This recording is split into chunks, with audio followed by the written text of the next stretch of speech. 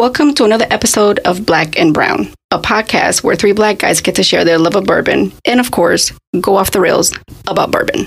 So we're back for another week of What's Crackin' Season 4. I'm with the fellas, and tonight we got a really special guest on the show. So joining me, as always, is W.A. Stevens. What's up, cousin? Hey, what's going on, Anthony? Good to see you, fam. Yes, again. And the People's Choice, Delvin Joyce, is in the house with us. What's up, Delvin? What's the deal, fam? And you didn't call me cousin. You called me cousin the last 2 weeks, and you did not call me cousin. I was starting to feel like he's family. hurt. My bad, fam. My fault, fam. And from the West Coast, a guy we made acquaintance with in July when we went out to do some barrel picks with TSR. From Bainbridge Organic Distillers, we have Keith Barnes joining us. Keith, welcome to the table. Hey, thanks for having me. And the crowd goes wild. And the crowd goes wild.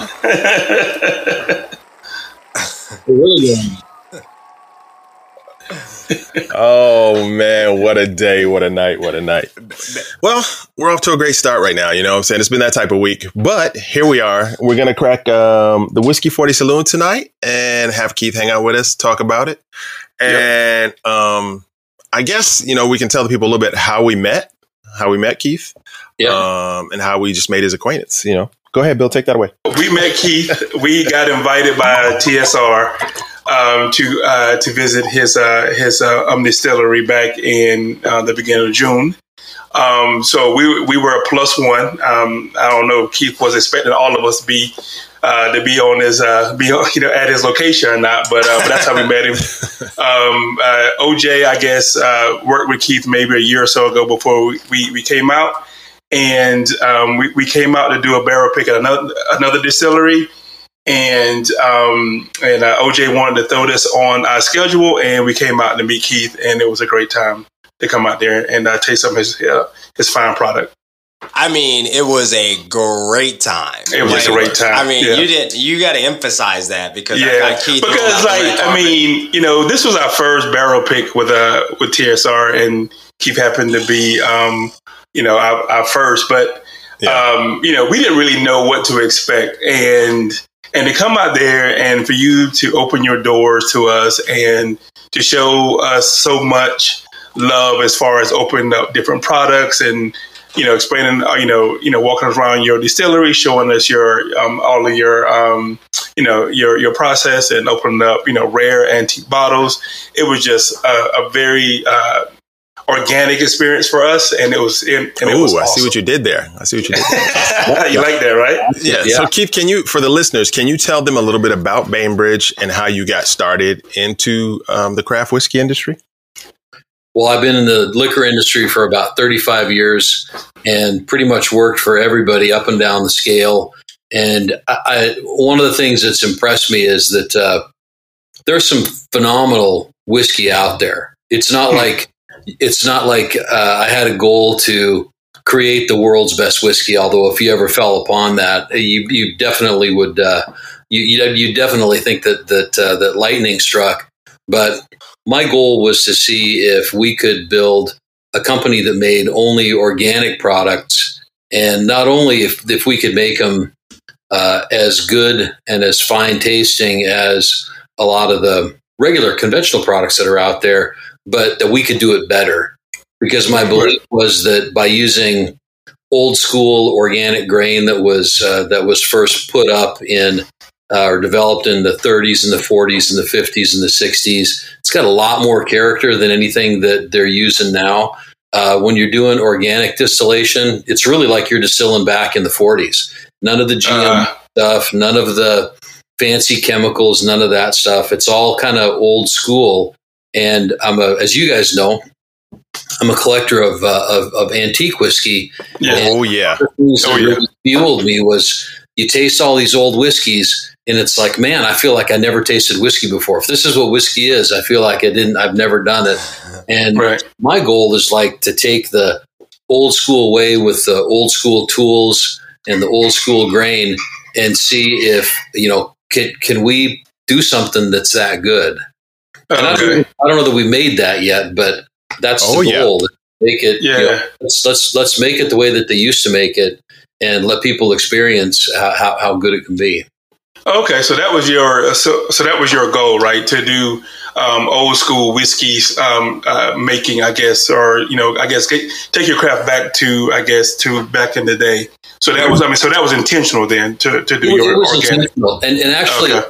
I got redirected when we first started, and we were working on our whiskey, and we had started to make vodka. I'd bought some whiskey bottles from an auction, and one of the bottles was a bottle of Latvian vodka from 1906, and it sat there. Oh, that's a very good year, sir. Yeah, it sat there on the shelf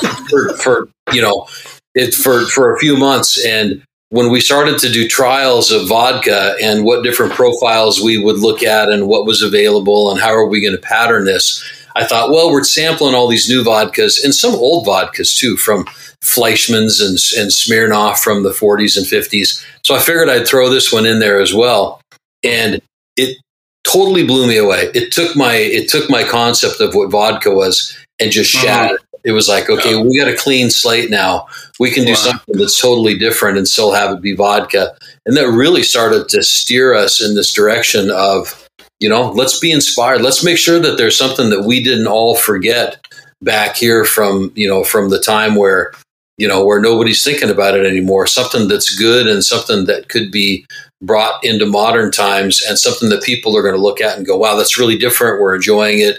There's definitely a different flavor point there. And that's what we've been striving for ever since.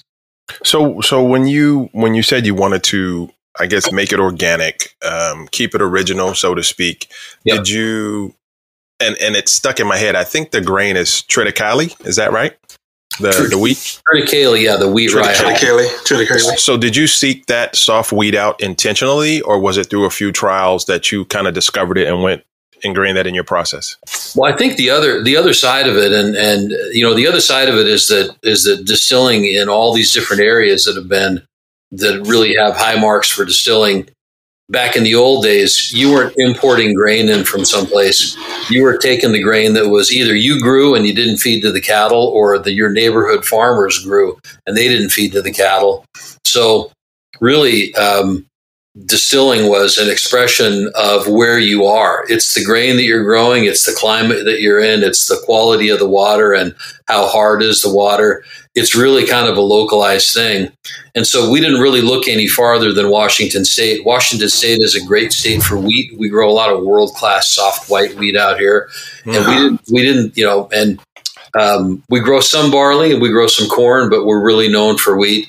And that really became, well, let's look at the grains that we have here, because we really want to make this a set of spirits that taste specific, like they came from someplace, not like we're buying malts from, the Midwest, or we're importing malts from someplace else. Then it's not going to taste like here. We're on an island. We have this maritime climate that flavors the whiskey. We've got local grain. We've got local water. It's like, we want it to taste like it came from someplace. And someplace that you want to be. It's good. I was really impressed that you can actually just eat the wheat grains just as is. You didn't really have to, you can just, take a handful of it and eat it without doing anything to it. I mean, I thought that was pretty impressive. Yeah. But he was also really hungry at the time, because we had just hungry. So. We had just played golf at Chambers Bay. I don't know that's what you really want to do with it. It was tasty though. I mean, it wasn't. It just wasn't off-putting. Is what I'm trying to say. We got a lot of wheat farmers in this country, and not a lot of them here have seen organic wheat, and it looks different because this wheat was developed back in the 50s and back in the 60s. And these guys will come in, and they're primarily, they're big guys, and they'll walk up to the grain bin, and they'll, stick a big ham fist in there, and they've got some grain in their hand, and the hand looks huge, and there's like a little tiny bit of grain in here, and they'll kind of paw through it, and they'll go, "My, that's pretty little wheat." And I probably heard it like in our first couple of years, I probably heard it like 20 times. They all said it exactly the same way. They have this reverence for the grain that's grown here. And And it impressed me that it's like, okay, these guys are seeing grain and they're seeing wheat every day of the week. They're out there in a combine and the dust and it's hotter than hell and everything. And they're still like impressed by, wow, that really looks beautiful. This looks beautiful. So is that to say that their wheat is like, it's GMO wheat because it's larger? It's really not GMO, but in back in the day, they would selectively breed grain so that it did certain things, like it grew taller or it grew fatter or it grew quicker. Yeah, I remember you mentioning that earlier. Yeah, so you would over the course of generations, you would breed the grain so it did some certain things that were beneficial to you in your area. And one of the things that they did was that they bred, especially with wheat. You take a look at photographs from the end of the 19th century when they were taking photographs out in Washington State of these wheat fields. And man, the wheat is like 5 feet tall. It's gigantic. And you go to a wheat field now and it's about 18 inches tall because it makes it a lot easier to put herbicide and pesticide on it, and makes it easier to run a combine over the top when you're doing harvest.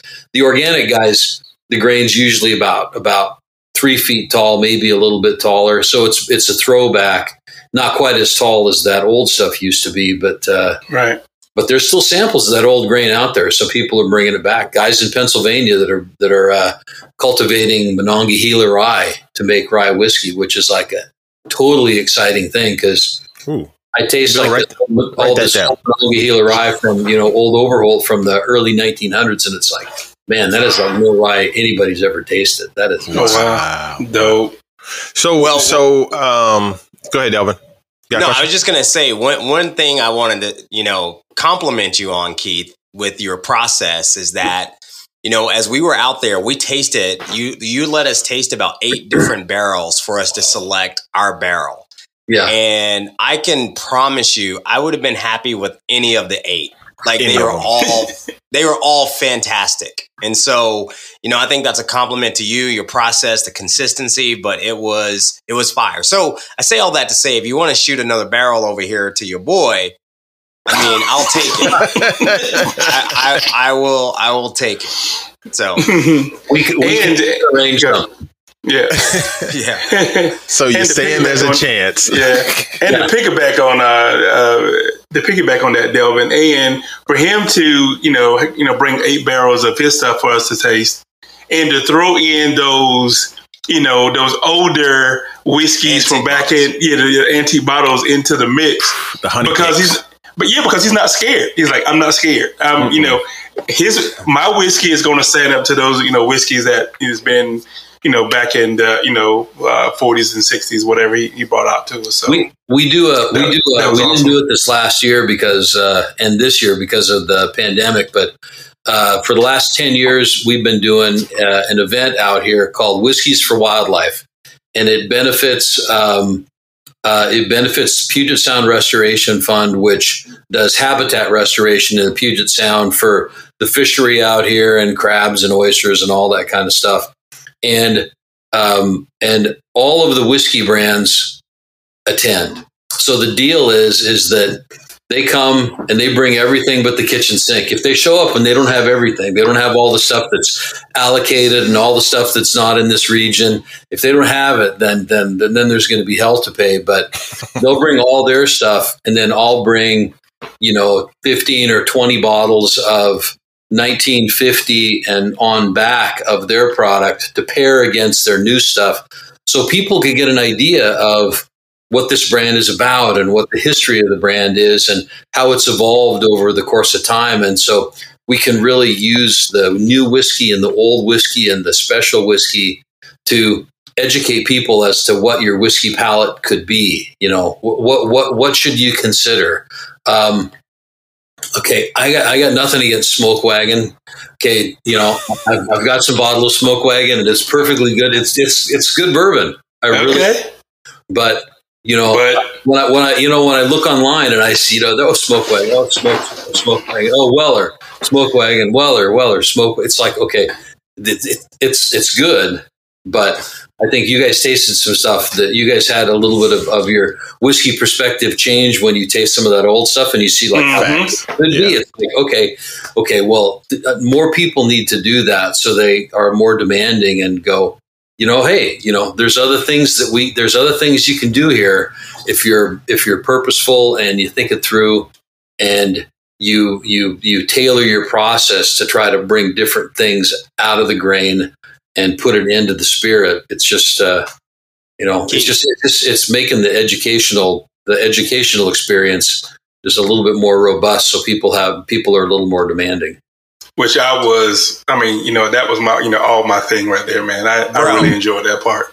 Yeah. I'm going to tell you, yeah, that to me, like you put me on game, Keith, because I had never even looked at it in that way. And I didn't know whiskey could have that type of flavor profile. Because some of the stuff that we tasted out of your spot, and we're going to talk about one of them tonight, I mean, it was just a totally different flavor profile. And so we have a saying here at the Black and Brown podcast, when we open a bottle and it tastes just like every other bottle, we call that a 40-degree day. A 40-degree day. and Keith.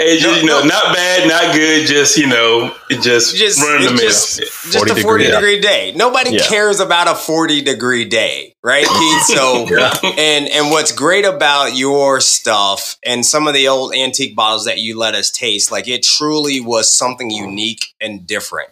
And that's what I'm excited to talk about tonight. Okay. But Plug, we got to figure out this guy. Look at his room. I mean, first off. Yeah, we're going to get to that. We're going to get to that. We're going to get there. Because look at your room and look at his room. See what I'm saying? I see a little bottle envy going on right here. His room is stacked. So I got the receipts. I got the photos to prove it. But so Keith is on Instagram. His handle, in addition to Bainbridge Organic Distillers, if you search that, you'll find him. But you have one that's called At My Year of Whiskeys, and that's spelled WHISKIES, right? Is that like your journey of what's going on, you specifically, what bottles you have, what you're looking for, what you're currently pouring up? It's really, I got this whiskey collection, and my rule has always been with the whiskey collection is that is when I get a bottle, I don't care what it is, unless I have two bottles of the same thing, I don't open them both up. But the first thing I do is open them up and I pour them. And I don't care if they came from 2019 or they came from 1919. I'm still opening them up and I'm tasting them. And if people come over, or if guys like you come over, then we're going to taste it, because I'm a whiskey advocate, and I kind of love letting people taste how good this stuff can be. Right. And I actually, it's really kind of a test. I wanted to see if I had the discipline between the two businesses that I own. If I had the discipline to actually do like a whiskey tasting and a legitimate write-up once per day, could I actually do it? I think I've missed 5 days since the beginning of the year where I was either out of town or we had, my father-in-law passed away just a couple weeks ago, and I missed some days, but I'm that's a gimme. I'm giving myself a gimme for those days, but it's really been me, taking the whiskeys that I have, and if I get whiskeys and I think that they're shite, I get rid of them. I got plenty of friends that'll drink anything, and so I got this bottle. I'm never going to drink it. It's going to sit here. I can dump it out, or I can give it to you, and they're like, "Oh yeah," I got a lot of friends who go, give me the stuff that's not good enough for the Keith collection, but. I've got all these old whiskeys, and I decided, okay, that's the perfect thing for me to do. I'm going to take all the whiskeys that I have that I didn't give away are whiskeys that I thought for one reason or another were phenomenal and unique and really just expressed what the distillers were after. And have not been recreated in anything modern that I've tasted. And so I decided I was just going to profile the whiskeys that I love and just, give them some air, have a little fun revisiting them. Some of these whiskeys that blew me away when I first tasted them, I might not have tasted them like in the last 5 or 6 years, and I'll taste them and it'll take me back like, okay, I remember why I kept this bottle. This is dynamite stuff. I've had a couple of whiskeys that just like the Instagram is like, it's pretty stingy. You can only write like a little bit, before you can't send it off. You got to edit all the stuff out to try to get it down to a certain number of characters. So, but what a cheat code for that is like when you write, you so as soon as you post it, go into the comments and you can keep finishing your thought. You know what I mean? So I've done that. Yeah. I've done that, but I'm trying to. I'm trying to control myself and to be cognizant of, okay, I only got a certain number of characters here. Like if we were doing this on Twitter, I would be lost. Yeah, for real. Like, this is worth it. 47 characters just can't do it. Forget it. Yeah, Twitter's bad, man, but not bad in the sense of like you have to stay on it because it goes so fast, it moves so quickly. Like if you see something in Twitter, it'll change like 20 minutes later. It's like shit through a goose, man. It's just like here and then it's gone. As we talk about your packaging, I think you told us like your background is in marketing because you kept telling us while we're out there, and I'm gonna let you stun a little bit for the listeners. You kept telling us you didn't need the money. This was a passion project, what you're doing. And it truly speaks volumes because when you look at this bottle, I think everybody's got their bottle in front of them, and we took some stickers out that you blessed us with before we left the area. I mean, it's a timeless bottle. It looks vintage. And like Delvin just said a minute ago, looking at your bottles on your shelf in the back. Yeah, it's old school. Like an old West Coast saloon. Exactly. In the Wild Wild West. And how they used to have the ceilings with the foil, the detail. That's what it brings to mind for me. And I just like when I look at it, it fits right on your shelf as one of those joints you pulled out for us during your tasting. It's like a vintage bottle, and the flavor, I know we're going to talk about the flavor, but as I'm sipping it over here, it takes me back to when we had it in the middle of the tasting when he broke it out for us, and we were all like, yo, can we get that bottle? You know what I mean? Because you were like, this is a project I got coming down, and we were like, yo, is that available now? You know what I mean? So talk a little bit about the bottle, Keith, and how you came up with that. And, was that on your mind? You knew you had that image, what you wanted to put out there, or this just came through like the team? I didn't really, when I think that I've been in the spirits industry long enough that when you have a family of products, it's better to make them all hang together. It's easier to support one brand that's got a lot of family members in it than it is to support 5 different brands. I mean, whiskey looks different, vodka looks different. At some point, we may be whiskey only, and we have the Battle Point line that kind of colors what all the packaging for the other products is like. But this one, because the Whiskey 40 Saloon was an actual place on Bainbridge Island here, and it had a really colorful, it had a really colorful and sorted and debauched image. When it was in operation, I really wanted to get the feel for that vintage kind of a look. Whiskey 40 Saloon was in operation from the 1860s to like 1905. And it was right on the property line of a dry mill town. So there was a guy named Meigs at the north end of Bainbridge Island where I live that had a lumber mill, and he built a mill town so all the people that worked there would have some place to live. They had a hotel that only served like 2% beer, but it was other than that, it was a dry mill town. He didn't drink, and his wife was like a Carrie Nation acolyte, hatchets on barrels of whiskey and all the rest of that. She was like, no whiskey anywhere here. But these two clowns, Bob Impett and Henry Winchester, no relation to the Winchester rifle guys, they bought a piece of property about 40 feet off the property line to the dry mill town, and they built the Whiskey 40 Saloon. Nice. And right after they built it, man, like everybody at the end of the day, they were drifting up the hill to the 40 Saloon. And it became, on the island, they had a little paper that they published like once every 2 weeks. And there was a section that was always on, it wasn't on, here's what happened that was horrible at the Whiskey 40 Saloon, but that's pretty much what it was. Yeah. Today it would be like the police blotter, this and this and this and this. Yeah. There's one common denominator. It's all happening at the Whiskey 40 Saloon. So exactly. It's like, okay. Everybody got juiced up. I'm a marketing guy. It's like that's too good to leave alone. So we got to turn the clock back a little bit and pick this vintage looking bottle and just label in a different way. All of our labels have this embossed tin, but this one definitely has that kind of a vintage look to it. And the liquor's more what you probably would have had distilled. There was actually a still at the Whiskey 40 Saloon too. Nice. Wow. Everything that we're distilling here is organic and it's all local. So you'd have to think, if they're softening the corn whiskey with some wheat or with some barley or whatever they were using back then, this has got to be something that's relatively similar. Although we probably sweated over this one a lot. This was distilled, with bourbon. It has to be distilled at 160 or below. Mm-hmm. And with our wheat whiskey, we usually distill a little bit higher. So it took a while for this one to kind of come around. This one laid around in the barrels, and it laid around, and it was like, God, is this shit ever going to be done? It's like, come on. So we're like cruising in on like 6 years now. I never figured if I thought that it was going to take 6 years for this bourbon to turn around, I probably would have.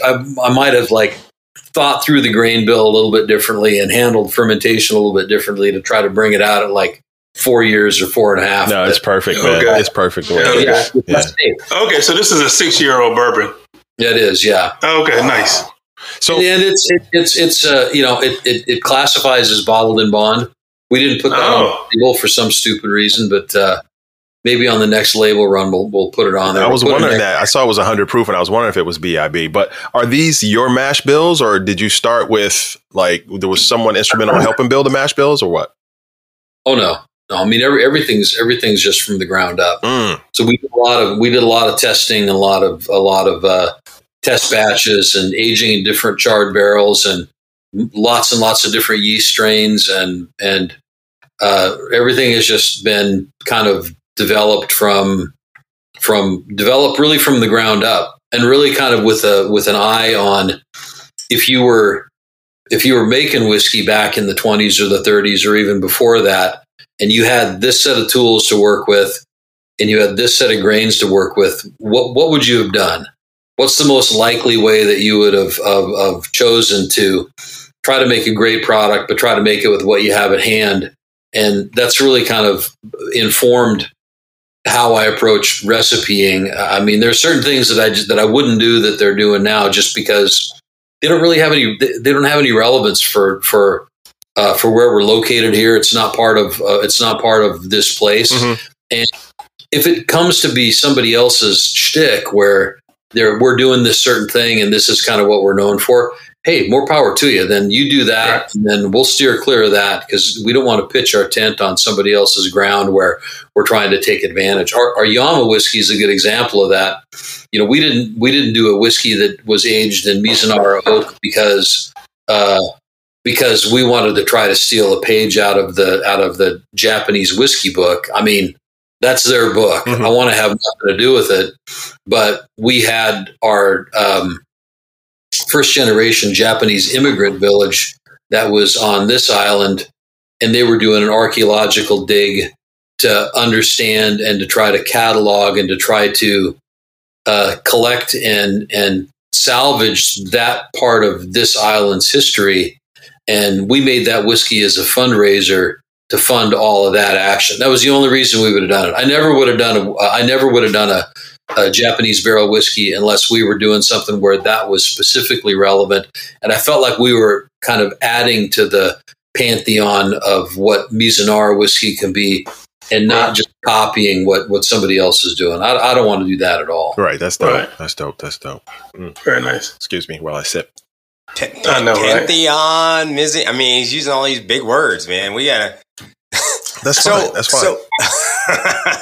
I'm old, man. I've learned all these big words since I've been in the game, Delvin, for so long. So yeah, no kidding. You gotta let me use them. I got to throw them out there while I'm still above the ground. So what's really cool also about the bottle, I would say, is that, I mean, you have the USDA organic label on the bottle as well. Yeah. And I don't know that I've ever seen that on a whiskey bottle. So maybe not. Is that like a hard designation to get, or like, is there a process to go through? I know everything you do there is organic, but how do you get that? Well, you have to So 95% of everything that goes into the whiskey has to be organic. There are some things that you use in production that you just can't, that isn't organic. I mean, most of the yeasts that are out there, there's a handful of whiskey yeasts that are out there.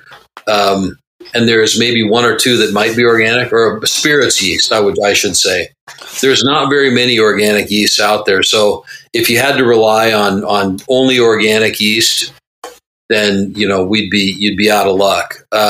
It does have to be made in a certain way where it's made more like they would have done it before, and they don't use any of the things to engineer it the way that they do for like a modern yeast. It's like a throwback yeast, but still.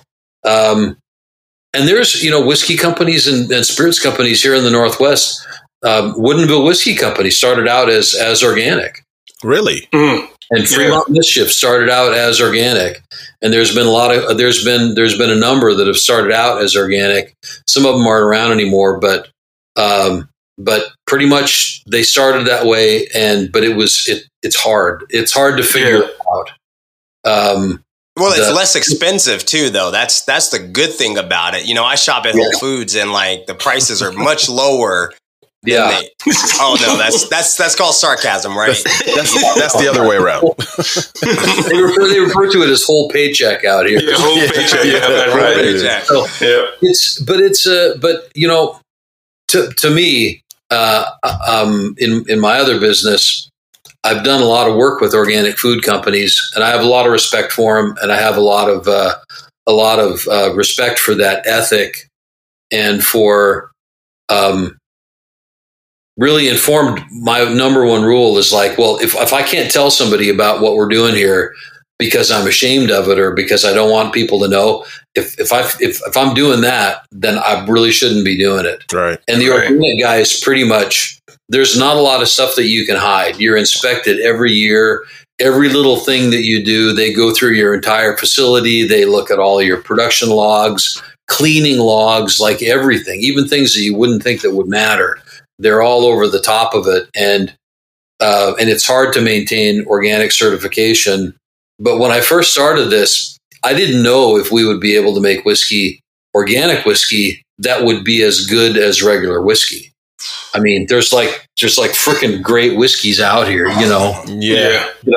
You're doing okay, Keith. Bunahab at 1963. I'm not quite sure that I can make a better whiskey than this one, organically. It's like, what are you going to do? If I wanted to prove to myself that we could do it. If it had turned out that we couldn't make whiskey organically and have it turn out to be something that was really good and that people enjoyed and people wanted to make it part of their set of whiskeys, and kind of, I look at the whiskey that we make, or I look at the liquor that we make, and it's like, it's a part of people's celebration. It's a part of people when they relax. It's a part of people when, when they're enjoying life. And if you get to have like a little space at that table, even if it's just your bottle sitting on the table, and they call you up and go, we were drinking this last Saturday night and it was blah, blah, blah. It's like, okay, that's as good as it can get. You're like, right. I'm at the table. So if we couldn't have done that and done it organically, I'd have shut it down, because there's tons and tons of great whiskey that's out there that's not organic. And it's like, hey, there's some people that are looking for that. There's people that are looking for that thing that's a little bit different. Maybe it's a little bit cleaner. Maybe it's got a little bit more local provenance. It's got a little bit more history embedded into it just because it has to, because you're using all this old school stuff. It's like you're living in the 1940s. So, if we couldn't have pulled that off, then there's really not much point to do it. Then you could make whiskey and it can be fun and all the rest of that stuff. But it's like, it doesn't have that point of differentiation. And, when organic stuff was first coming out, that was the big thing. It was like, you'd go buy something that was organic, and then over your regular stuff that you would buy, and sometimes your organic stuff wouldn't be as good. And it's like, that was the challenge. It's like, well, sometimes it's not as good just because you can't like whiz bang it all together with all these. Yeah, you can't cut corners. Yeah. Yeah. So, I mean, I'm tickled that we were able to pull this all together make it work and keep it going. And we didn't have to give it up. And I think that in Washington State, we're just one of a handful of distilleries in the country that's really doing everything organically, and that's not buying bulk from distilled resources out in Rigby, Idaho, or that's not buying stuff from someplace offshore because they have some kind of organic certification. Hit them with the quotes. Like China or South America or someplace like that. Right. Nobody can go look at it. Yeah. We've got this great vodka, this great organic vodka that comes from China. It's organic. We swear to God, it's organic.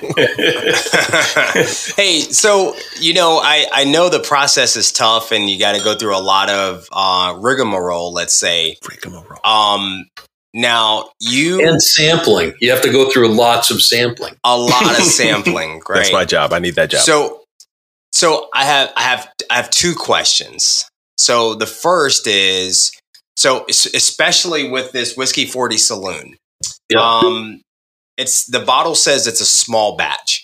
Now, we talked about how there is no standard for what small batch actually means, right? So small batch at MGP is going to mean something totally different. And I actually think I used Bainbridge, for example, in the last episode. You did. Right? So a small batch at MGP is going to be totally different than a small batch at Bainbridge. But what does small batch at Bainbridge actually mean? Well, our equipment is 500 gallon. It's a 500 gallon kit. So the still, if you were being greedy, you probably could put about 600 gallons in it. But the fermenters are all 500 gallon. The mash cooker is set up as a 500 gallon mash cooker. That's about as much as we can process at one time. And out of 500 gallons of mash, you probably get 40 gallons of alcohol. If you're making 8% beer, that's about what you're going to get. And so we usually run, we'll run 6 to 8 batches of mash for a set. And that gives us about 400 gallons of alcohol, maybe a little bit less, depending on how much we get out of it. We're not greedy when we're making cuts because the heads and the tails are still primarily ethanol. Yeah. And you can always dilute that stuff and throw it back into the still and then distill it with a lot of care and just harvest whatever ethanol is left in it. And then you can use that in your production. So we're not greedy about trying to get everything out of the first pass. All the heads and tails, we can redistill all that stuff at a later date. So, you get what you get out of it. And at the end of it, like a batch of like this Whiskey 40 Saloon, we got about 120 cases out of it. That was it. So I would think that qualifies for me, it qualifies as small batch. There's a lot of distillers out there that are operating, they're operating on on a 250 gallon system or sometimes even less. So, I got a sub question real quick. How many bottles in a case? 6. I would say when I said like 120 cases, that would be like a 12 bottle case. This is actually in a 6 bottle case, but okay. Look at you doing math. I'm doing math. I'm trying to get 6 bottles sent to the East Coast. This times this equals not enough. Yeah. That's what Listen, I'm going to tell you right now for our listeners, and I know we're about to get into the conversation about this. Dude, this Whiskey 40 Saloon tastes like nothing I've ever had before. It's really good, dog. I mean that. And by the way, when we were there, like we've always talked about how like the mood you're in and the company that you're in will sort of impact how you feel about the bottle and what you're drinking, right? Yep. And so I've been wanting to crack this bottle because I was like, oh, we were in Seattle, we were all having a good time, we were kicking it with my man Keith, we were on cloud 9, so that might have jaded me or skewed my perception of this bottle. Vacation liquor, exactly. Like what the? No, right, good. Exactly. And I'm telling you right now, This thing, I don't know if you guys can see the chat. I've been writing about it in the chat. This thing is as good as I remember, if not better. I didn't see the chat. There it is. Yeah, that's it. When we entered competitions, I remember when we first entered competitions, we would we'd look at batches and we'd like pick one that we thought, okay, this is going to be a winner. The rule maybe for the last 6 or 7 years is like, okay, whatever the production run is that we have right now, just grab the bottles and ship them off. Yeah. If it sucks, then they're not going to give us anything.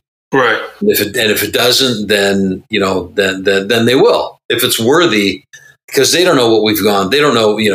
We're not sitting there in the back in the lab and like some of this and some of this and like fine tuning it because we know that Pulp Cult wants it to be like this, or Andrew Dias Blue wants it to be like this, and we're trying to like pan to that. It's like, look, here's our stuff.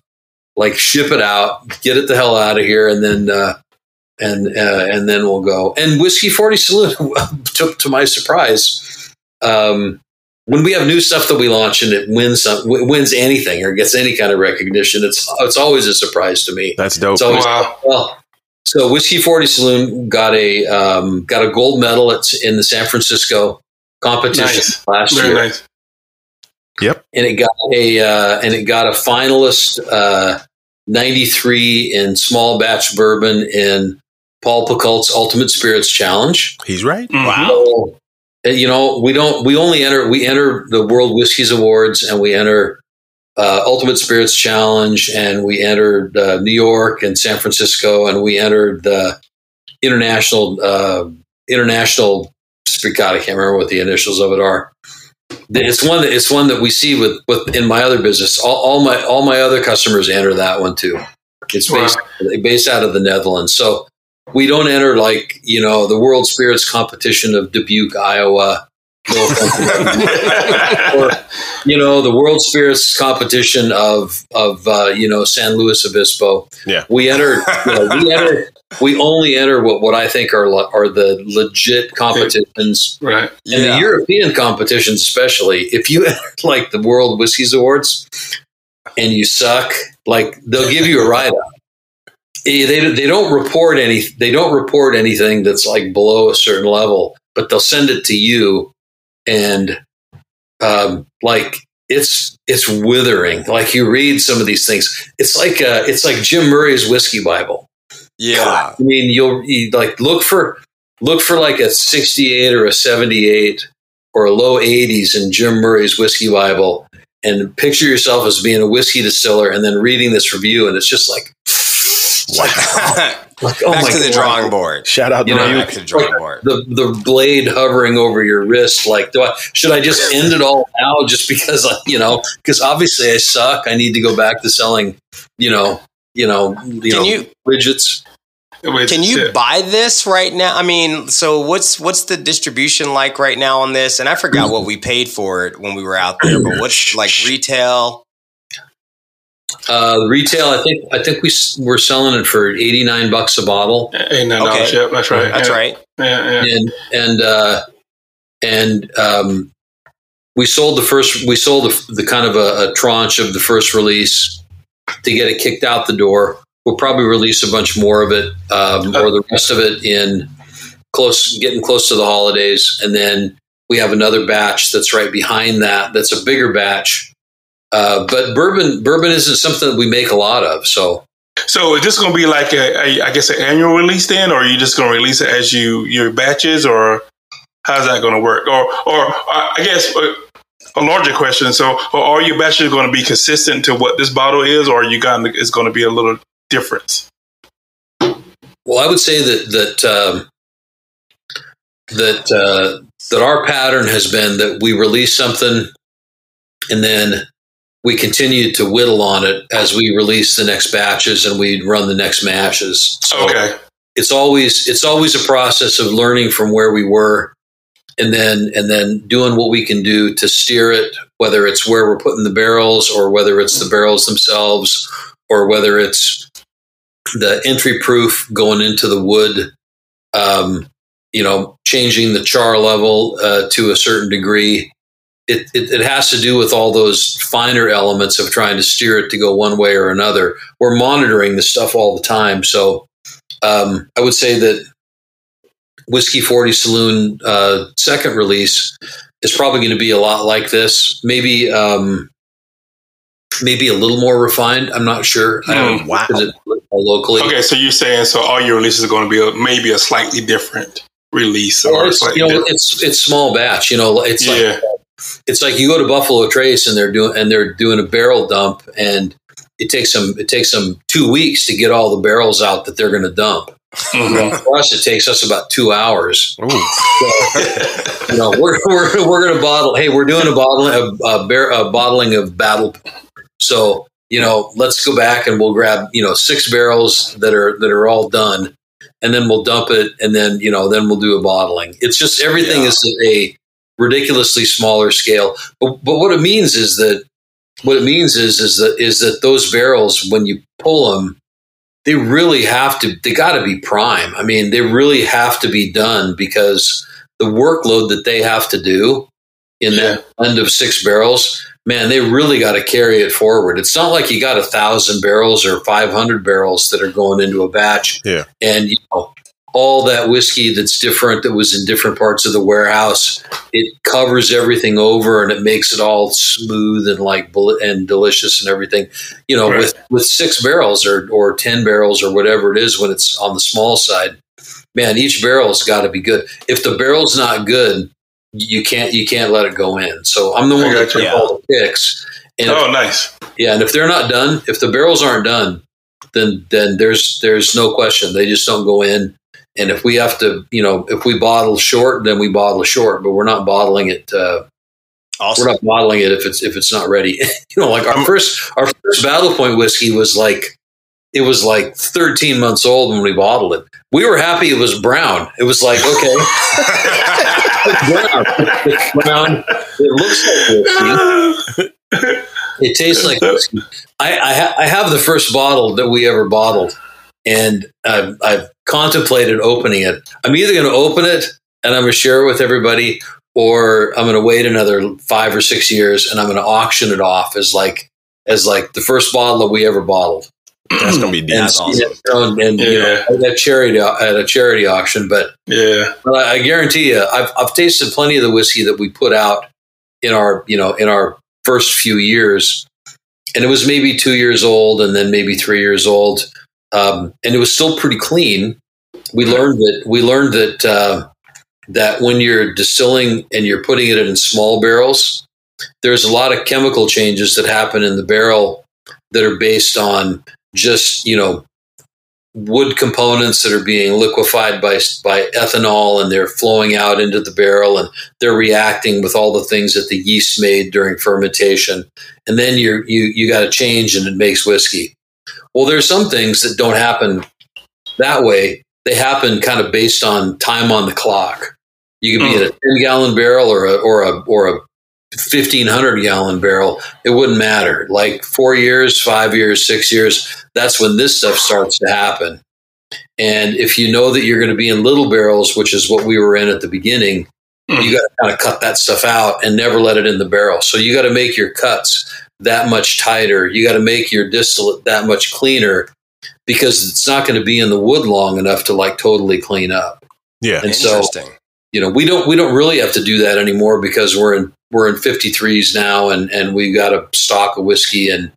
But it seems like at least with the Battle Point whiskey and those variants, we still are distilling it that way, because it's a super clean distillate period. And that's kind of the character of it. And so we're keeping with it. So I'm glad you brought up that Battle Point, because somebody said earlier on that that it's creepy to walk into to be compared to all these big brands. When we first started and we did our Whiskeys for Wildlife thing, I'm looking out over this event hall, and I've got Glenlivet and Glenfiddich and Glenmorangie and Ardbeg and like everybody and their brother out there that's Macallan, everybody that's like these the King Kongs of all all these, and then there's us in the back. We had our table in the very back, and we're like, man, like it's a tough room when you're got 2-year-old whiskey and you've been doing it for 4 years and you're up against these guys. But I used to feel like it was like that was a tough thing to do. But anymore, with some of the innovative things that we do and our barrel finish program and Yama and things like that, we're really doing some things that are kind of unique. And so when we go to these shows, we have a lot of people go, okay, I think this bottle is the best bottle here. Mm-hmm. And when you have everybody else that's in there, and I'm not saying that I think it's the best bottle, I'm just saying that that it's refreshing after we opened in 2009, so we're 12 years in. It's refreshing to go to a show and not be embarrassed about what you're pouring, and going and knowing that, well, hey, we can at least hold our own. Right. Usually, if we win an award, usually like a UK award, because some of our customers are in my other business are in the UK, and they all know that this is something that I do. When we won in 2017, our Yama was named Craft Whiskey of the Year in Whiskey Advocate magazine. And, wow. And it was a Sunday morning, not like I would have known about it, not like I'm following Whiskey Advocate's release of everything. But one of my whiskey clients in the UK had got the early release because they're like 8 hours ahead of us. And he calls me in the morning and he goes, hey, it's like 7:00 in the morning on Sunday here. He goes, hey, I wanted to congratulate you. You guys won, Craft Whiskey of the Year. And I'm like, what the F are you talking about? I don't even know. You can say that. Look at it. Pull up. Whiskey Advocate. Yama's like Craft Whiskey of the Year. And I'm like, well, okay. That's dope. Awesome. Wow. I pulled it up while I'm on the phone with him at 6:00 in the morning, having my, coffee with Bailey's in it, like trying to wake up. So open up. So it's fun. It's fun to be part of this. It's fun to be part of this group, and to have people call you up and go, hey, you did a good job. You did a good job. Yeah. So let me ask you a question about the Battle Point you brought up, because that's your wheat whiskey, right? And you won an award for like Best American Wheat with that one. Yeah, we've won actually Battle Point before we released the Two Island series. Battle Point had won World's Best Wheat Whiskey for 4 years in a row. Wow. And then on the 5th year, Battle Point Two Islands Isla Cask won World's Best Wheat Whiskey.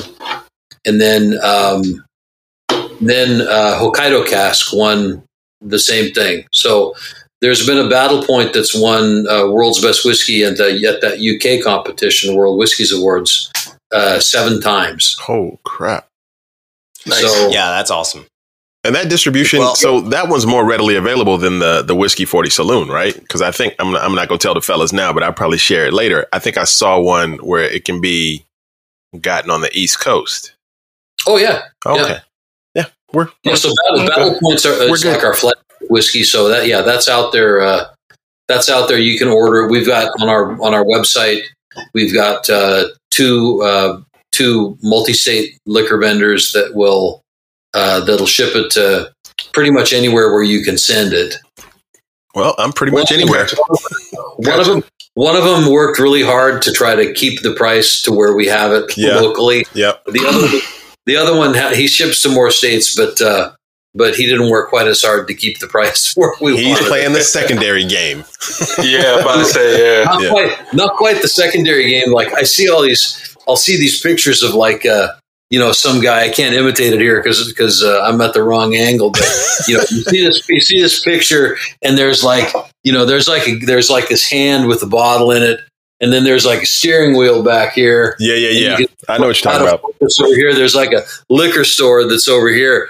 Some guy that's doing like a 6-day multi-state sweep where he's driving around and he's going to all these podunk liquor stores looking for all this stuff that his homies can't get where they're back home. I couldn't get this one. So he like scoops all this shit up and puts it in the back, and then goes home and like blows the price up to $400. Yeah. He sells it to all of his buddies. It's like Tater. yeah, like whatever. Tater. Is that really what it's about? I mean, well. I think if I think the latest release of Weller, I think I'm going to survive. I got some Stitzel Weller like right over here. That's the real thing. That if like that this that the Weller that they're putting in bottles right now, it would like vibrate its way to the edge of the table and like fall off and break on the floor if it had to compete against the real Weller. So really, shots fired! Shots fired! Seriously, this Stitzel Weller stuff. Shit, taste. I mean, hey, like even modern Stitzel Weller, taste the Jefferson 17, 18, 20-year-old reserve. That stuff that for legal reasons they had to say that it was aged in Stitzel Weller barrels. Well, guess what? The only way to get liquor into a Stitzel Weller barrel is if it's distilled at frickin' Stitzel Weller before it got bought out. So all that stuff. You taste that stuff against this other Weller. Not to be brash or anything, but you're not talking about the same thing. I feel like Keith want to say trash every now and then before that when he says it. Really, if you hadn't tasted Stitzel Weller from the 60s and beyond, I mean, even into the 70s, I've got a bottle of Stitzel Weller, Rebel Yell from 72, and it's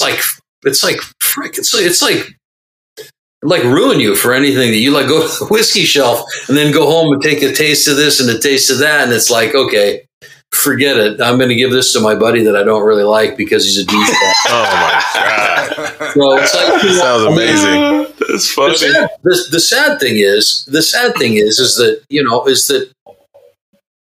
that like you could figure out a way. I mean, any huge company could figure out a way to do that stuff. They really could. It can't be that difficult. And, but Weller of today is not Weller of yesteryear. And yeah, there's the bottle aging and the bottle funk, and there's all the rest of that stuff that goes along with it. But that's really minimal. I mean, you taste some of this old liquor, and even if it has a little bit of an edge of antique to it, you taste through that antique to what that liquor is, and it is just like, it is a different animal. And it's not anywhere near the same. And, but at the end point, my goal would be to be able to unravel the mystery of how to do that. And I think it's just, I think it's really, it has less to do with high speed gas chromatography and getting into the science part of it. It just has a lot more to do with getting into the craft of it. The more science you understand and assimilate, the more you don't have to look at science. The more the science is with you, it's in you, you know what it is. Now we don't have to look at it. Now we can look at it and we can be creative. Wow. Gotcha. That's dope. Nice. To me, that's the way to kind of, not to reinvent the wheel, but to like resurrect the wheel in homage of some of these great whiskeys that they were like everyday whiskeys. It's freaking ridiculous. Like Crow whiskey from 1941. Like you guys would, your heads would explode and you'd have a heart attack and like disintegrate into another, like into another Damn, dimension. Keith. Keith is ready. Keith's ready. It freaking ruins your life. You're like, I can't go to the liquor store anymore. I'm gonna stop drinking this. Stop drinking this shit. Midnight, I'm on a Scotland liquor auction. Like, oh, that fucker! Look at you! Like, you did trying to outbid somebody. Keith, you did change my perspective, though. I mean, we've talked about on this show how as we were early in the bourbon kind of game, we were hunting all the allocated bottles and Weller this, Weller that, Blanton's this, Blanton's that. And then we discovered single barrels, right? And then it's like, oh, well, look, check out this single barrel. And it wasn't until sitting on your couch in your office and drinking some of those vintage bottles that I was like, oh, snap, there's another level to this. We weren't even scratching the surface. We weren't even we never considered that, right?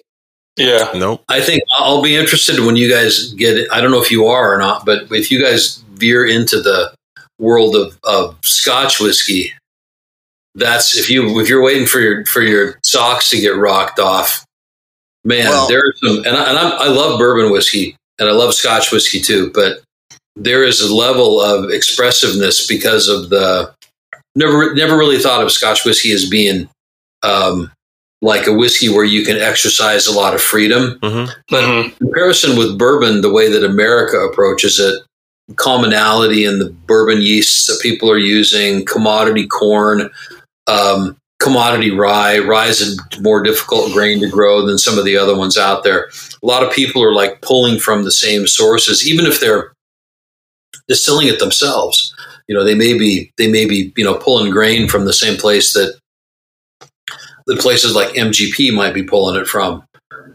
You get to the Scottish side of it, and man, the variation is unreal. And the expressiveness that they build into some of those whiskeys, just really just you scratch your head and go. And I mean, I know how to make whiskey, and there's some of these whiskeys I'll taste them and I'll just like, God, what were you doing? How did this happen? I mean, how did this, even modern stuff? I tasted a Springbank 10-year-old made with local barley grown all in on the Kintyre Peninsula, which is like right around the distillery.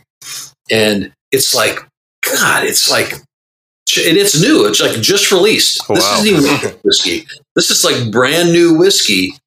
And it's like, man, it's probably one of the most expressive whiskeys I've tasted in the last 6 months. Other than some of these like old guys that are laying around here that I'm tasting, it's like, wow, this is super impressive whiskey. And these guys are like really putting it out there. Local. They're the last distillery in Campbelltown. They're one of the last lowland distilleries still doing triple distillation. And it's like, wow, okay. And then they're like going out on a limb, talking to local farmers, and then bringing this stuff in. They're malting it all on site, like old school malting floor. And then they're like throwing it out there, and hey, what do you guys think of this? I love that you're such a nerd, man. You're such a nerd. Yes, yep, exactly. It's hilarious. He's a bourbon head, man. He's all in it. Yes, sir. But as much as we could sit here and talk to you about this all night. All night. What we're here for is what's cracking. That's why we're here. So we're going to talk about your bottle. We're going to talk about, because this is the one we're cracking, everybody's drinking. We're going to try to go through what we get on the nose, what we get on the palate, and hopefully we'll come through what your intent was to put out. Weigh in when you want to. We'll give it our rating of Black Fist, what we get on the ear, and hopefully we'll do it justice. Whew. Bill, you are the Ichiro, sir. Go for it. Yes, sir. I mean, to me, just this heavy maple syrup. I mean, just really sweet. It's really soft on my palate. And, you guys know I am a sucker for the wheated. And so this is right in my wheelhouse. It's really good. As you can see, I've cracked my bottle before you guys, and you did. Some serious dent. But is that from tonight? You drank all that tonight? No. To be fair, good whiskey is meant to be shared. I think Mike Lacey got that bottle. Mike Lacey and our other homeboy, Joseph Squires. You put his whole government out there. I did. So anyway, those guys came through maybe a couple weeks ago, and we had a tasting, and it just again, this is something that is unique. The sweetness that it hits my palate is just unreal. So hats off, Keith. Hats off. This is a very good tasting pour. I am really enjoying it. Yep. I'm glad. Anything on the ear and Black Fist? Like, what do you? Yeah, so I'm gonna go old school because Keith's an old school guy. and so am I. And so the only thing when I was tasting it, not so much tonight, but like before, I got some Al Green on the ear. No, you did. Happiness. What? Yes, sir. Dog, you ain't gonna believe what I got on the ear. Oh boy. Yeah, love and happiness, man. So because Keith puts his love, his heart and soul into this whiskey. He's not. I mean, he heavily stunts on us and says this is not really a money making venture for him. This is a passion. This is a love. This is what he does. So this is just about the love and the happiness of making great whiskey. So that's what I got on the ear. Oh my God. And Black Fist, I'm gonna give it a 4 solid Black Fist, yo. Oh wow. Yo, that is wow. Dog. Yes, sir. You know what's funny though? You know what's funny though? And I'm not even gonna front. I'm not even gonna front. What he got on the ear is almost what I got on the ear. But I'm not going for serious business. Yeah, I'm serious. I mean, seriously, man. I mean, this is a bourbon that you're sitting around, you're enjoying, just old school. You just, you're not in a hurry. You're not gonna, be like, oh, let me shut this down and go, do something else. Let me, make sure I got something. This is you taking your time. You're taking your time. You're enjoying it. Yeah. It's just good. It's just good. It is. All right. I want to go next because I want to hear what the plug got on the ear. So I want you to save that. The people's choice. There's my snares. I always have to get my snares and my headphones. Theater in this whole thing. It's amazing. That's right. We got to keep ourselves busy, Keith. Yeah. All right. So first things first, Keith. I am glad you reminded me that I paid $90 for this bottle because I'm going to slow down now. I'm going to slow down on it a little bit because I was. Yeah. I was. So, you can't hide that money because I knew how much I paid for my bottle. Right. I was on vacation, so it was in the budget. No, I knew how much I paid. Bro, I was getting a little too deep into this bottle for. So I'm gonna slow down. That's first things first. Second thing, though, packaging is dope. So I can tell you're a marketing guy. I love the packaging. I love the label. I love the fact that I don't know, and you guys tell me if I'm missing somebody. Like, orange to me is a very underrated color. I think orange is awesome. My high school, our colors were purple and orange. We were the Cavaliers. We were trying to be. So, but I don't like. What's another brand out there that has orange packaging? Nobody. Like, is there one? No. Orange packaging. So now when I think orange, I think Bainbridge. I think walking in the lobby of his distillery and just seeing orange. And I pulled it out of this orange box today, and I was just like, wow, what a unique flavor. But think of the juxtaposition between the orange and that silver label, though. Yeah, my dining room used to be orange. That's random guy. Yeah, that was super random. Super random. A little orange going on. I was going for that Texas Longhorn. Super random. Super random. Now, when it comes to the bottle, I mean, this is what is most impressive to me. And by the way, I am not caping or, sucking up to my guy Keith. Yes, you are. Because Keith, I'm just telling you, no, I got a bottle. Keith, if I didn't like it, I would tell you. Man, I love this. I love it. It's amazing to me. Yes. And it wasn't just the nostalgia of being there and communing with you guys. It is literally the flavor in this thing is amazing. So Keith, I struggle with the whole what I get on the nose and all that stuff. My ear is pretty good.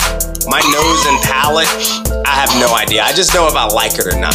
However, when the Silverback said maple syrup, I got pure Vermont maple syrup. Like and I don't know if that's the power of suggestion or what, but I got probably. That. Now, help me out with this one, right? Because, on the palate, as I'm trying to really stretch myself and say, what do I taste in this that I like so much? I used to love Circus Peanuts. And I feel like somebody mentioned Circus Peanuts on our podcast once before. It was you, Delvin. No, it was Marianne. It was Marianne Barnes. Was it Marianne Eves? Yeah, it was Marianne. Yeah. Bro, I feel like, and I haven't had a Circus Peanut probably in 10, 15 years, right? I feel like this tastes like what I think a circus peanut might taste like because I used to love circus peanuts. So, Keith, is that offensive? Am I Jim? I mean, there's definitely some the vanilla component in this really has kind of a creamy profile to it. It's a lot softer and it's a little bit fattier. It's got some of that. It's got some of that orange peel and orange marmalade flavor. Where it's not super sweet, but it's got some spice and it's got like a lot of deep orange flavor to it. So no, that's definitely in there. Little bits of brown sugar. It does have kind of a mapley component to it. It comes by, honestly, I've got no idea where that really comes from. But it's all like chemical markers that your taste buds read as this thing or that thing or right. It's all about what you're bringing to the table as far as your I mean, that's really the whole thing. It's like really training yourself to recognize what that stuff, what it makes you feel like, what makes you, reminds you of. It's like, oh, that reminds me of play. Exactly. So that's why wheated always reminds me of oatmeal. It always reminds me of. Always reminds me of brown milk for sure. But seriously, I happen to really like circus peanuts, so I love this. All right, now I'm gonna do my Black Fist rating first. Black Fist, I'm gonna one up the Silverback on this because it's so unique. Because I know that I will not walk in and drink this because I do not have that gift that Keith has. Keith opens bottles. Keith is a bottle opener. Keith low key stuck. He was like, one to smash, one to stash. You heard him earlier? I heard him. And so, only until the first one is gone, then the other. Exactly. If he has two, he's opening up one and he's stashing the other. So I'm probably the exact opposite, Keith. I really like to hang on to my bottles, especially if I like it. He's on that show Hoarders. He's on that show Hoarders. So I'd come to visit your house and then tell you to go to the store and pick up some stuff, and all those bottles would be opened up and everywhere. There'd be 20 people in there and they'd go, man, look at what you got. Keith, maybe a month ago, guess what I just put on my bourbon room? What? A lock, brother. I just put a lock on this thing. So, hey, and there's only one key in the entire world, and I have it. So, you're killing me, bro. I put a lock on there, or my wife did. She's the handy one. All right, so Black Fist, I'm gonna one up the Silverback. This is 4.25 Black Fist. 4.25, really? Yeah, dude, this is, this is, and if you go back and listen to our podcast and listen to our rankings, it is pretty high. A special occasion bourbon for me. Is the highest like 5? Yeah, the highest is 5. Yeah. And no one's ever gotten a 5. Has anyone ever gotten a 5? We've never gotten somebody gave one a 5. Yeah, the kosher wheat Weller. Buffalo Trace. This is Buffalo Trace. This is the first. I don't think I've ever given anything over 4.25. So this is one of my highest ratings ever. On the ear, though, the whole whiskey 40 saloon and the theme and all that. Keith, hope you're okay with this, man. But I didn't get country music, but I got as close to country music as I think you can get. And maybe it does classify as country music. I got Lil Nas X. Oh, man. Old Town Road. I got Old Town Road, man. But I got the remix with the Achy Breaky Heart guy. Oh, yeah. Wow. What's his name? Billy Ray Cyrus. Billy Ray Cyrus, yes. Yeah. Because I actually happen to also like that song. No, I didn't get that. It's a little bit more Bayou Blues for me, but there you go. It's the guy who made the product right there. Hey, I happen to like the song. What Keith gets on the ear and what I get on the ear are two different things. We'll give two it a different shot. things. Yeah. Just terrible. All right, plug. What'd you get? So first of all, I can understand why OJ was so adamant about hooking up with Keith and going to band. Yes, sir. You know what I'm saying? Yes, I understand his desire to chase him down for a couple years to get us out there. Because first, the 8 barrels, yes. The product, dope. What I get on the nose is, in addition to everything we talked about, I get a little breadiness too, you know. Very nice, very warm. And when it hits my tongue, you know, it's kind of sharp at the beginning, but it coats my whole tongue, and it doesn't taste like 100 proofer. It kind of brings to mind what we got with the Hill Rock Double Cast Rye. You know, even though it's that high proof, it's really smooth. And this could be a dangerous daily sipper. You know what I mean? But it's way above a John. It's way above a John Daly. Yeah, I'm about to say it's not a John Daly. It'd be a John Daly if I had a couple more bottles in my supply, which I will email Keith about after we get off. And you know, I got that hook up on the Battle Point, so I might be straight. So what I give this is I give it a solid 4, and I'm giving it a 4 because it could be a strong 5, but I feel like I would drink this whole bottle in one sitting if we're around the table, which is bad. But because I can't get it all the time, I got to give it a 4, so I got to pace myself. So it's going to be on the shelf by the Double Cast Rye and the Wild Turkey in the back, right? Special occasions only, hidden so people can't see it. Yes, sir. You can set me next to Wild Turkey any day of the week, and I'll I'm telling you, Keith, you're gonna be right there. You know what I mean? It's gonna be the Double Cast, you, and the Wild Turkey. The 3 of y'all back in the back. A solid 4 Black Fist. And what I get on the ear is funny because you brought up Al Green. I got Al Green. I'm still in love with you. You know what I'm saying? Because sometimes you know, you're like, wow, you're drinking stuff and you be like, it's kind of iffy, whatever, some bottles. But this joint right here, it brings you back.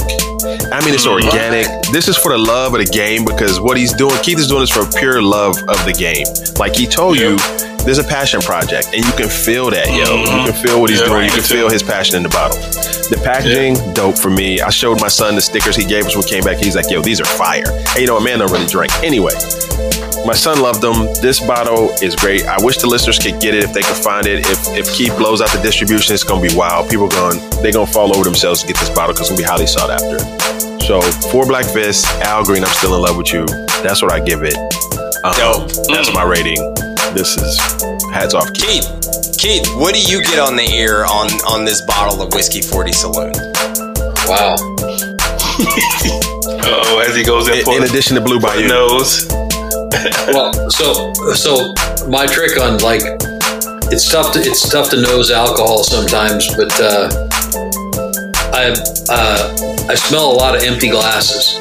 Yes, me too. Yes. Once it's like, I do that. The next day you go down. I do that. I didn't smell that before. Yes. But, to me, it's really just you know, I've lived here for about 20 years. I've been coming to this island since I was a little kid. You know, since I was in 6th grade. And we were old enough to ride our bikes onto the ferry and come across over here, and they'd let you fish off the ferry terminal back then. Before, you know, now they'd like chase you off or call the state patrol or get the guard dogs after you or something. But back then, you know, you could pretty much do anything on the ferry terminal as long as a boat wasn't coming in and you were going to foul your line up. So for me, this is like, it's really an expression of here. I mean, it's fresh. It's got a lot of spice to it. It's got a lot of vibrance to it. I can taste a lot of grain nuance in it. And, you know, for me, it's a really different whiskey than our standard Battle Point whiskeys made from wheat. But I feel like it's a whiskey from here, and it's got a lot of the same notes, and it makes a lot of the same noise as what we have here. It's a little rough around the edges. It's got some polish to it. It's got some style to it that's kind of individualistic, and it's unique. And I mean, and that's really what you want. I mean, you know, there's unique and good, and then there's unique. Well said. And I think I hope it's unique and good. Yeah. And you know, whether we make you know 200 cases of it or 2,000 cases of it or 20,000 cases of it, when it's available, I'm hoping that the people that tried it will remember it and go, oh, that's available now. And they'll like snap it up. Yeah. I don't think you're gonna have a problem. Our listeners really gravitate towards good stuff. Well, we work hard to try to make it as good as it can be, and no corners cut. And like you said, it's a labor of love. It's got to support itself too. But it's really when I started this company, it wasn't because I needed a job. I mean, if I already got a job. I already got a job that I make decent money at. So this is not the industry that you get into because, hey, we're looking to make a lot of money. Unless you got a lot of money and you're going to buy a bunch of bulk barrels and then you're going to, put a, old school name on it and let it pipe and everybody's going to get excited about it. Ooh, this is really like, it's really, can it be done? Can the little guy get out there and kind of make it and make it good and make it so that people want it and make it unique enough that people remember it? And I think we're well on our way to doing that. And that's still what informs us every day when we're doing what we're doing. It's like, well, are we following our own mantra? Are we making good on why we did this? And I guess when it gets to where we're not, and there's no reason to do it anymore. But right now, there's a lot of work to be done. So, well, no doubt, you're doing the damn thing. So, I think the people can find you on Instagram at My Year of Whiskeys, and that's WHISKIES. Is your Bainbridge Organic Distillery also on Instagram? It is. All right, tell the people where they can find you at the Bainbridge on Instagram. It's just under Bainbridge Organic Distillers. Okay, perfect. That's easy. They can figure that out. The orange. Apologize for the lengthy name. It's like no, that's fine. Type in every time. That'll make them focus. You know what I'm saying? They'll pay attention. And then focus. Yeah, absolutely. And then you can find us at the Black and Brown Podcast on Instagram, at the Black and Brown on Twitter. You can find Delvin Joyce at DelvinJ33. You can find William Stevens at AGBK06 on Instagram. You can find me at my government name is _ in between that. We are the Black and Brown Podcast. We drop every Sunday on Apple, Google, Spotify, and Anchor. Man, Keith, thanks for coming through and chopping it up with us. And by the way, Keith was low-key dropping ether on folks tonight. I mean, I can't wait to hear the playback. He said you can get product and put your name on it, but you ain't doing shit. Keith, we'll tell you what ether is later. I never would have said that. It's all good, Keith. Keith, we appreciate you coming through and chopping it up with us. We can't wait to see that Black and Brown TSR bottle out of Bainbridge. We want to encourage our listeners to go out and cop this Whiskey 40 Saloon because it is dope. And more than anything, stay black and keep it brown. Awesome.